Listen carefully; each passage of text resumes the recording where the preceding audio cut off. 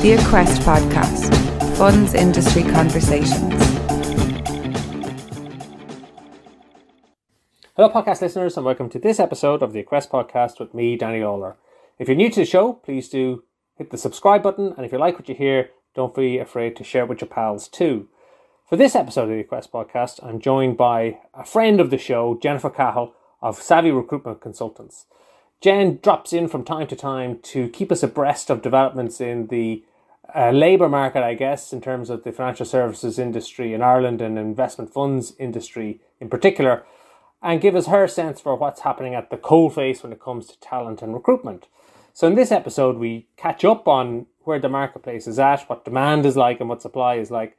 But we also chat more broadly about the fitness and probity regime and the pending SEER, Senior Executive Accountability Regime, and the kinds of conversations she's having with candidates now as they ponder whether taking on a more senior role that carries these additional responsibilities is such a good idea and what they should get in return. We also chat about the approach to fitness and probity generally and the kind of very narrow skill sets that sometimes seem to be required both by employers and by the central bank, and therefore tightening up the pool of available talent and what might be done to try and open that out. We also chat about talent and talent development and where the industry is going on that front. So with all of that ground to cover, let's get on with the show. The Quest Podcast, Funds Industry Conversations. Hello Jennifer, it's great to have you back on the show. Thanks for having me, Danny. Good to be back. So recruitment is your game, Jen. And within financial services, does it tend to be the funds industry, or would you It's a good blend, across insurance, banking. Funds is a big part of it, obviously, given the ecosystem that we're in Dublin, but also like the consulting firm. So there is a good spread across all the different players there. And as you look across the market now, we catch up from time to time, and every time we catch up, the story is kind of the market is tight, there's more demand than supply, and then that obviously has an impact on the way that firms are recruiting and who they're able to recruit and how much they have to pay them and where they have to go to try and get the staff that they need. Is that situation any different? Is it better? Is it worse? Or how is it playing out at the moment? It's still very tight at the moment in terms of trying to get, it's always the key skill sets, whether it's compliance or risk or finance and company secretarial work. That's like, can't find company secretaries for love nor money. So it's still very, very tight. And COVID, I suppose, complicated things as well, because not only do you have those challenges of supply, but now you have more varying degrees of sort of demands in terms of flexibility to work from home or to have a couple of days, whatever it is. I think a lot of companies are still trying to really kind of bottom out on that. And even though a lot of companies say, okay, here's our policy of, say, 2 or 3 days in the office, there's still exceptions to that norm, and they're still having to work around the fringes because some people have just, maybe they're very senior, maybe they're very, an SME in what they do, and they don't want to come to an office. Then companies are having to, depending on the dynamic and whether they can find other people, having to kind of work with the market that way. So that has been a complicating factor over and above just the supply of the pure skill set. And we wouldn't have seen that obviously pre-COVID. So it makes every conversation now much more nuanced than it used to be, and definitely much more complicated. Yeah. And I guess like what I'm seeing within firms is that whereas there would have been an awful lot of flexibility post-COVID in terms of where people worked from, that's starting to roll back now. And I think you're seeing firms ask more of staff to be in the office for core days and probably 3 days a week, and then maybe more juniors required to be there more of the time, a little bit more for seniors. So if that's the trend and it's more back towards the office, I guess then offering flexibility to incoming staff has to be balanced a bit against what you're able to offer your existing staff, so as not to rock the boat too much, I guess. Yeah, it's hard. It's really hard because, again, particularly that junior, people coming in needing to be trained. I think we all acknowledge that there's better training on the job, in the job, when you're listening and you're sitting beside people with a lot more experience than there is trying to do that remotely. I think we'd all agree, but then that's the challenge, trying to get the more experienced people to come in who are like, I don't really need to be in the office to do my job, but they need them in to do the training part of their job. And obviously in kind of the practices and the law firms, that's more relevant than it might be in other firms. So it is challenging. It's really challenging trying to marry that need of more junior people need to be in the office more and trained up and then trying to marry that with the more senior people to be there and trying to retain them as well. But you're right, a lot of firms, particularly in the last 6 months, we've seen a push. A lot of the American firms looking for at least 4, if not 5 days back in. And so again, actually now offering 3 days a week in the office and 2 days at home, or any bit of hybrid, is starting now again to become a selling point, because it's not that every job offers that kind of flexibility, which you're right, immediately post-COVID, there would have been absolute flexibility. And I think people let that ride out for 2021, 2022, but it kind of began to kind of get a little bit more strict on it towards the end of 2022, or at least kind of late summer 2022. So it is challenging. There are companies that are losing people because they have become more rigid in how often they want people in the office. So there are opportunities for firms who can still offer significant flexibility to attract talent. And I was only having that conversation with somebody yesterday where they were thinking, God, are we bad that we're only offering 3 days a week, 2 days working from home? And I was like, actually, no, you're actually on the good side of what's available now with that offer.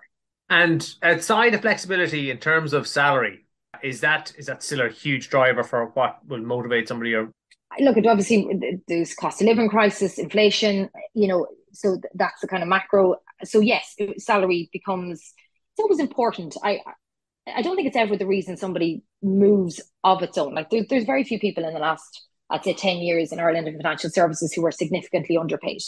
There's anomalies where maybe people have been there historically an awful long time and they haven't got the increments that they might have got had they moved a couple of times.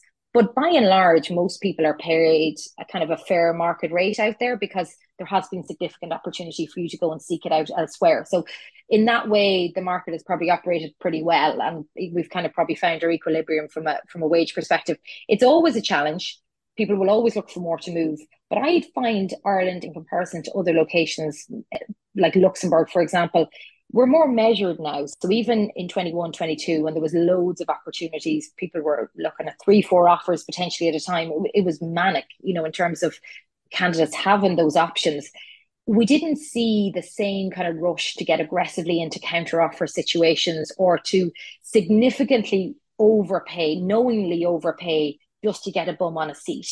Because I think there's a lot of companies that obviously got burnt doing that in the Celtic Tiger years and kind of saw the damage and trying to repair that over the subsequent years. So even though there was huge demand, I didn't see salary being the thing that companies wanted to get in and just compete on. I saw a lot of the companies going, there has to be a bigger reason they want to come and work for us in terms of purpose or alignment of values and good work and challenging work. There has to be something else there to bring them in. And if it's just $5,000 and there isn't anything pulling them enough on that other side, then maybe they're not the right people for us anyway, which I think is a sensible way to do it, because there's no point just throwing money at somebody. And I always think, look, if you join somewhere just for the money, you'll be gone in 6 months, because all the other things that actually make going to work a pleasure, in terms of the people you work with, the cultural fit, the value fit, the good work, that's actually what keeps you in a place. The money and the extra $5,000, that diminishes in terms of the value once you're in the job, if those other things are not right. And do you find that Irish firms have difficulty competing with international firms or offers coming in from London and other centres like that, or do they hold their own well? No, like in comparison to London, there's no like for like lawyers, and we were talking about this a couple of weeks ago. Like recently qualified lawyers, I'm sorry, if they're looking for the money, they'll go to London. Like we can't compete in Ireland with the money that's been offered in a number, particularly the American firms apparently in London are throwing money at Irish recently qualified solicitors. So if they're just chasing the money, then London is absolutely the place to go. Another thing that COVID has done now, it's kind of because we locked up people in their 20s for 3 years and 2.5 anyway. There's this. If you're looking for recently qualified accountants, recently qualified lawyers, anybody in that age group between kind of maybe 24 to 30, they're gone. They want off island. It's back to Canada, Australia, London, wherever it is. So it's a challenge for that cohort, for any business in Ireland that's looking to attract them, retain them, and keep them. You know what I mean? You might get them for a year while they save to go traveling, but a lot of the people we would speak to in that age group, they want to get away for a couple of years. And I totally get that. That makes sense. And I think COVID intensified that desire in a lot of that age group to just get off island. So that does make it hard for Irish firms for like legal skill sets or accounting skill sets, where they're very transferable and you can travel very well with them. And London is always London and they'll always get paid. And Dublin's an expensive place to live. Like obviously that's not news to anybody, but when you look at the salaries of people in Dublin for what they're doing to get those salaries versus the cost of living to maintain themselves in Dublin, I would say they're probably better off in London. Like Yeah. it's big ticket, but Dublin, you go to London now, you're not shocked by what you're paying in London for most things. Day to day, like just to live, even rent and stuff like that's not a shock if you're coming from Dublin. So that's a problem for Dublin, because we don't have that premium that London has on wages anywhere. People coming back from London, it's always a pill to swallow in terms of the salaries here. And there is a cap in Ireland on where the salaries go to. And there's sometimes a perception that, oh God, all these people are earning way over 100 grand, but it's not the case. Like it's tricky in Dublin to get things up into the 100K plus. They're not 10 a penny, those roles, so Yeah. it's a problem for Ireland generally, and definitely Dublin as a financial services centre, that we have this cap on wages, but we have a spiraling cost of living where actually places like London look like good value to be in.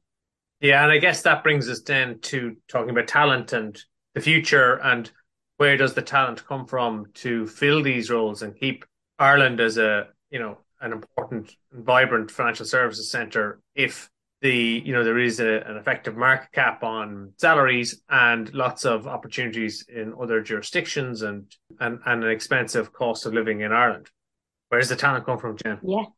So we've got to repurpose it. And I'm really, I have banged on this drum for a long time in terms of, huge population in Ireland that have like really, really solid financial services experience, but potentially in areas like fund administration that have been dwindling in terms of numbers that have been employed in those industries and subsectors.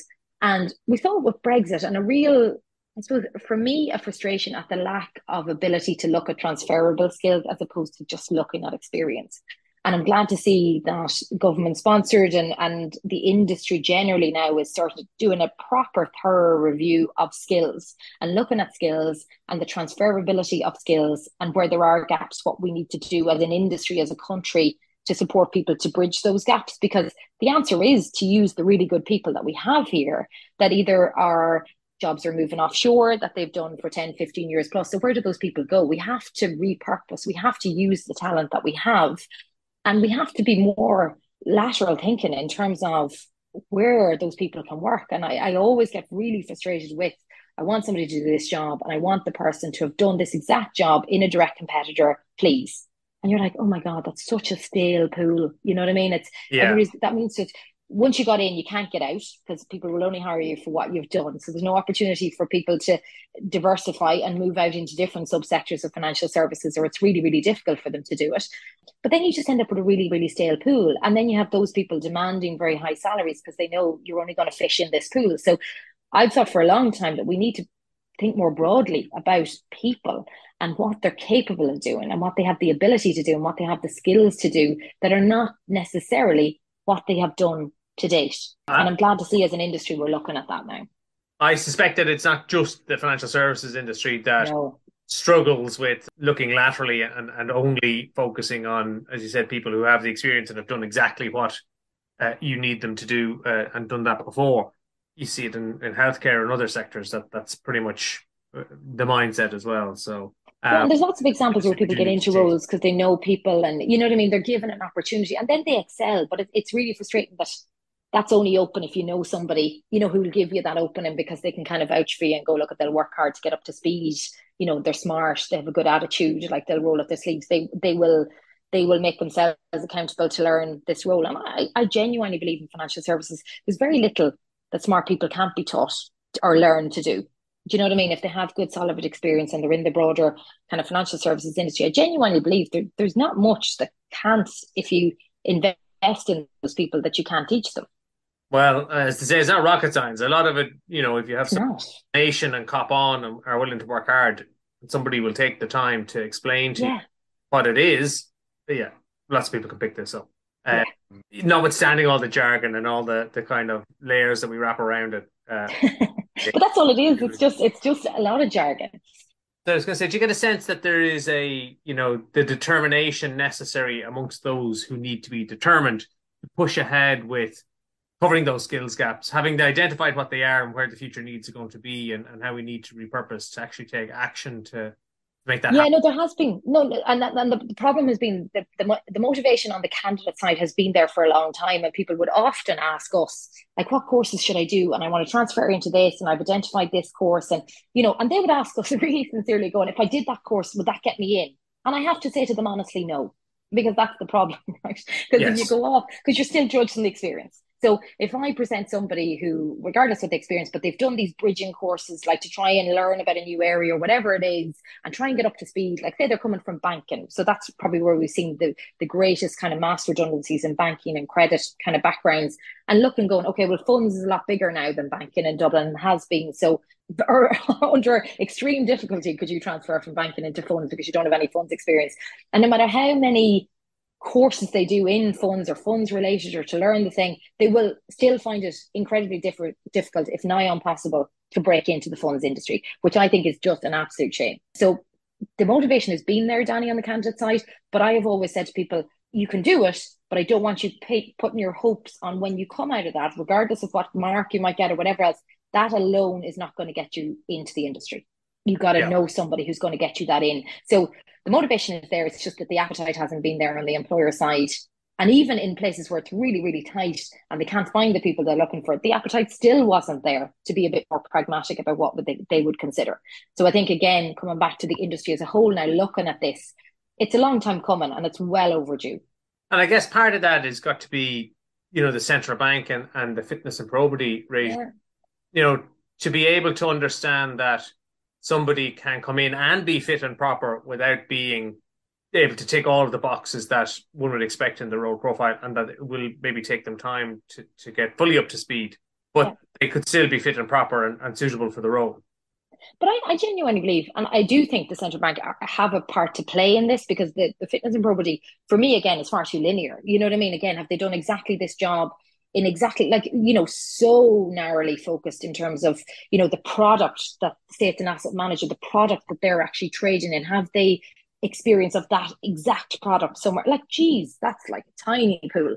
But like, where's the diversity of thought in there? Where's the diversity of experience? So in one voice, the central banker, big proponents of diversity. And I just think, well, you're not really encouraging diversity of thought or experience in the way that you're running fitness and probity. I get it. I get that we all want a more robust financial services industry with proper safeguards in place for investors. But I would argue that that's not the way, or you need to broaden how you consider somebody fit and proper. That's not just based on the experience that they've had in exactly those kind of product areas. Because again, going back to what I said, I genuinely don't believe it's rocket science and smart people can learn those things. It's more about, particularly around rigor and challenge, and can you challenge a board and can you do all those sort of things? There's a lot of kind of personal attributes Yeah. and experience you could have gained elsewhere that would give you the ability to challenge.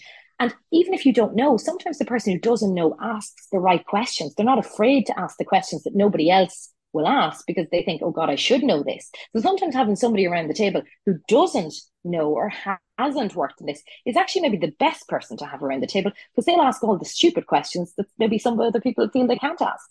Well, my experience with fitness and probity helping clients as they work through it is that there's definitely a patchiness to it. I find an inconsistency in that sometimes somebody will be presented and will sail through and they won't get any questions, and then sometimes another person will be presented and will end up withdrawing an application because it's clear that the central bank isn't going to clear them through the process. And you look at the individuals involved and you wonder, how was A, able to get through with no questions, and B, couldn't get through at all? Because to my mind, they're both of the same quality and standing. And actually sometimes B is better than A in terms of their, what they can bring to a role. But if the kind of there isn't an exactness between what they've done and what they know versus what the role is, sometimes there's not an awful lot of appetite on the regulator side to facilitate. It's a patchiness that kind of but it is great. I just think there's a real lack of transparency around fit. And like, there's obviously things the central bank will know, and maybe there's a history of somebody working somewhere before and we don't know about it and was never public or whatever. So that is at play, and obviously that shouldn't be made public or whatever. But I think when I speak to people, like you say, where they're going, I got called back for a second interview, which is pretty much saying that you're not going to get the green light, you know what I mean? So they withdraw, and that's the right thing to do. So you don't have to say you're ever not accepted for a role. But I think the lack of transparency for me is an issue in terms of that process. And as you said, that patchiness, because it does make people nervous then about going, will I even bother? You know what I mean? Or if I don't have Yeah. that direct, I just think in a way, in some ways they seem to be very prescriptive on it, but as you said, there can be patchiness. And for me, a little bit more transparency would actually be good for the industry about if you don't have this direct experience in this area, these are the other areas that we would potentially consider, depending on the individual, but just to make it a little bit more transparent as to what their expectations are. I agree. I think if they, amongst themselves and amongst their own thinking, have an expectation of a certain amount of years in a discipline before they would consider somebody fit and proper, it would be useful if the world knew that, Yeah. or Save us all a nominating lot of somebody time. who's less, But also, I feel you're right. Like when it comes to the second interview, I don't know how open those second interviews are in terms of how open the regulator's mind is that this actually could be the right person, and a second interview might get them over the line. Then that But at it's just that a risk. point, Yeah, they're not. Yeah. And look, I think that's the problem. I agree wholeheartedly. Obviously, we all do with the purpose and what the central bank are there and the function that they have and what they're trying, what the aim of fitness and probity in the interviews is. Absolutely. That's all great. But I just think we've gone too far in the extreme where we're actually probably in a lot of instances preventing good people who are not from maybe it's banking transferring across or whatever it might be just and it's putting people off and they're kind of going there's no point me going through with the company a 2 3 stage maybe 4 stage interview process to then get to the final hurdle and be told no, and again even for recruiters and what we do and even for clients, they're so risk averse normally when they come that they think that they can only look at the people who've done exactly the same job before. And sometimes because there is that scaremongering out there, it's a challenge to get them to try and consider something a little bit broader. yeah, I think you're right. I think maybe now that we have a few years' experience of the fitness and probity regime, a little bit like what's intended with individual accountability, that it could be a good time to look at what works well, what doesn't work so well, and what can be done to make the whole system work better.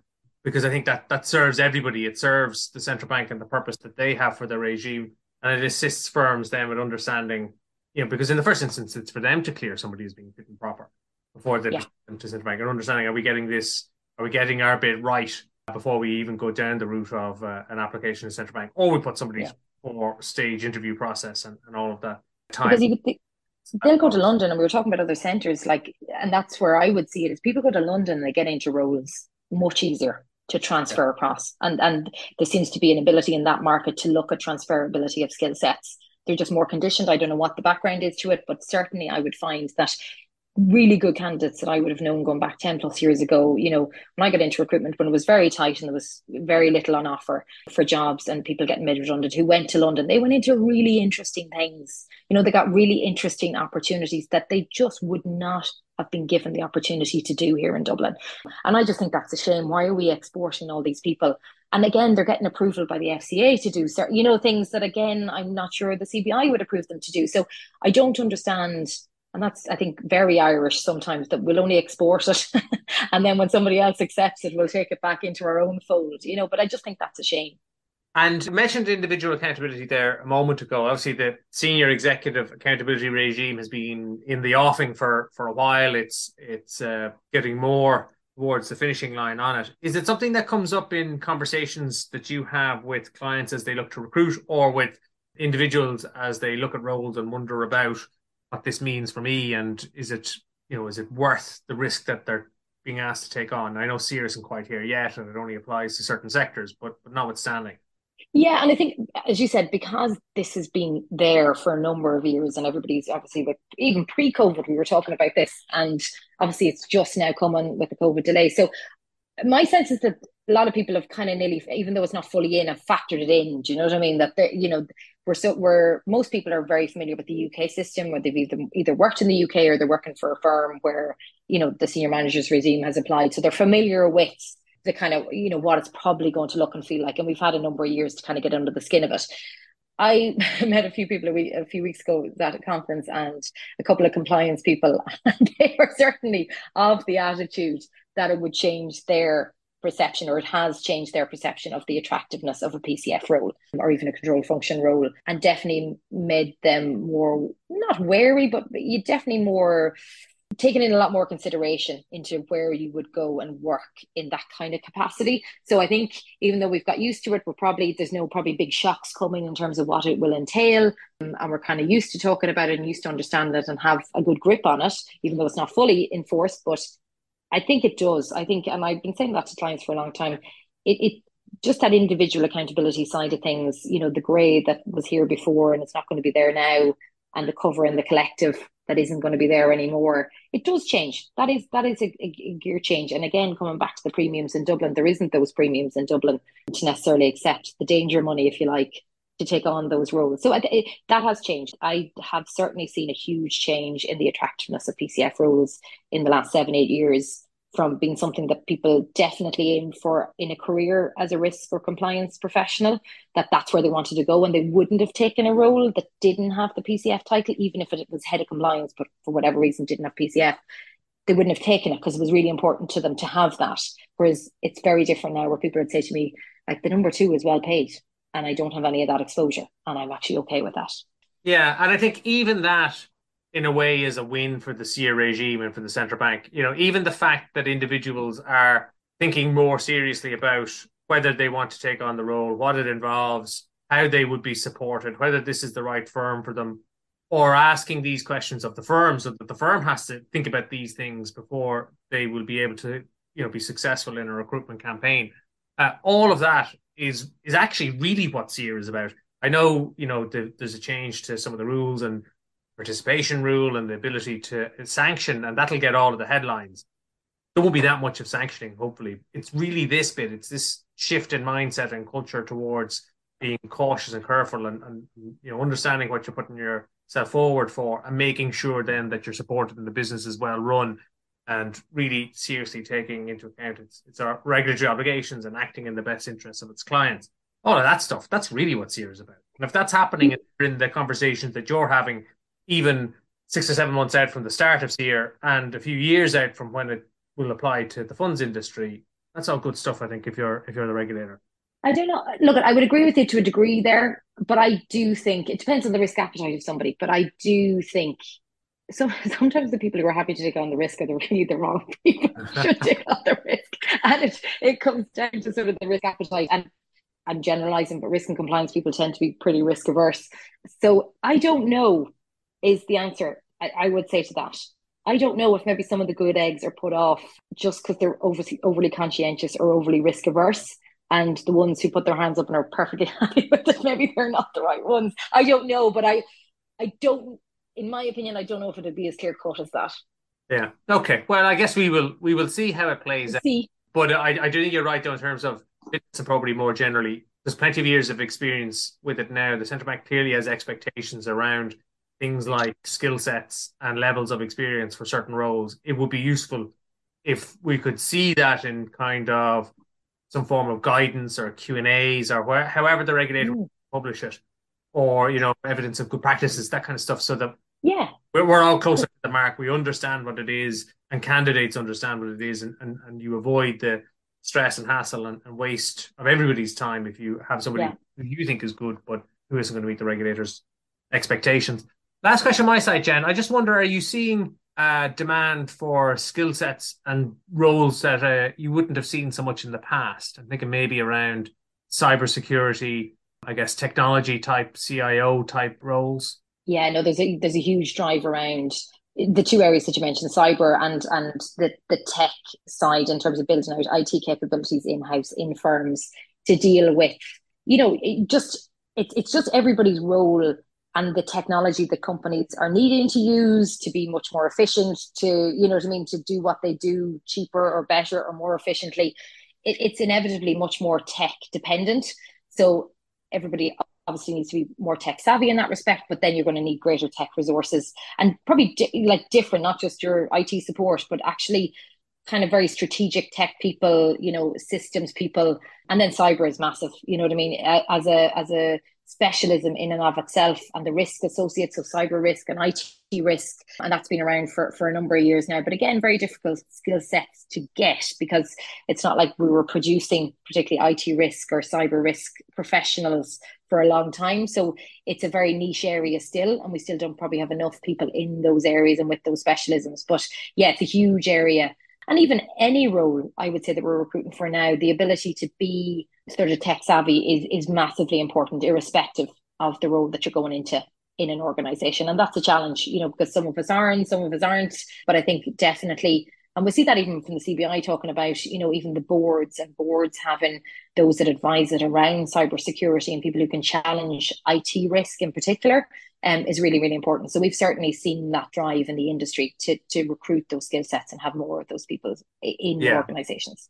I guess it's natural enough, but certainly a bigger part of the conversation. And I think when I think at board level, I guess the current focus when it comes to diversity is more around gender and gender balance on boards. And I think in due course that will kind of have worked its way through. And I think the next focus for diversity will be around skills diversity. And I think that will mean some form of tech and cyber expertise on the board, as opposed to the support from the in-house function or whatever it is, or however boards are supported at the moment. I wouldn't be surprised if years down the line they look to have their own INED who is an expert in cyber and tech as one of the skills that they look to put on the board. Definitely. This is probably the one skill that is lacking on boards, because again, historically just hasn't been a focus. It hasn't been as big as a risk as it is today to every business. So I would say, it's the one probably you could point to every board and say there's probably a gap there. But outside of that, Jen, the future's all rosy, I guess. There's sorry if I'm being negative. No, the future is all rosy.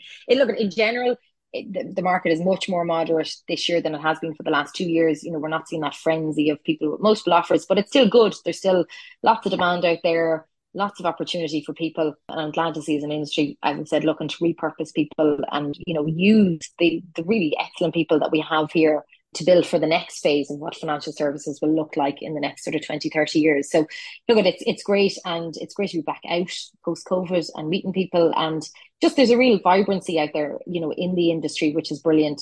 And a lot of, cross-pollination. And there's obviously a lot of tech startups, fintech startups in particular in Ireland as well. So it's great. I think the ecosystem has broadened, it's diversified in terms of the players that are in it than would have been 10 years ago. And I think that's massively positive.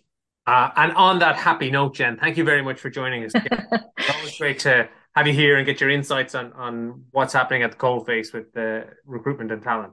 Thanks for having me, Danny. Good to chat to you. Great. And on that note, we wrap up the show. Catch us next time on the Equest Podcast. The Equest Podcast. Funds Industry Conversations.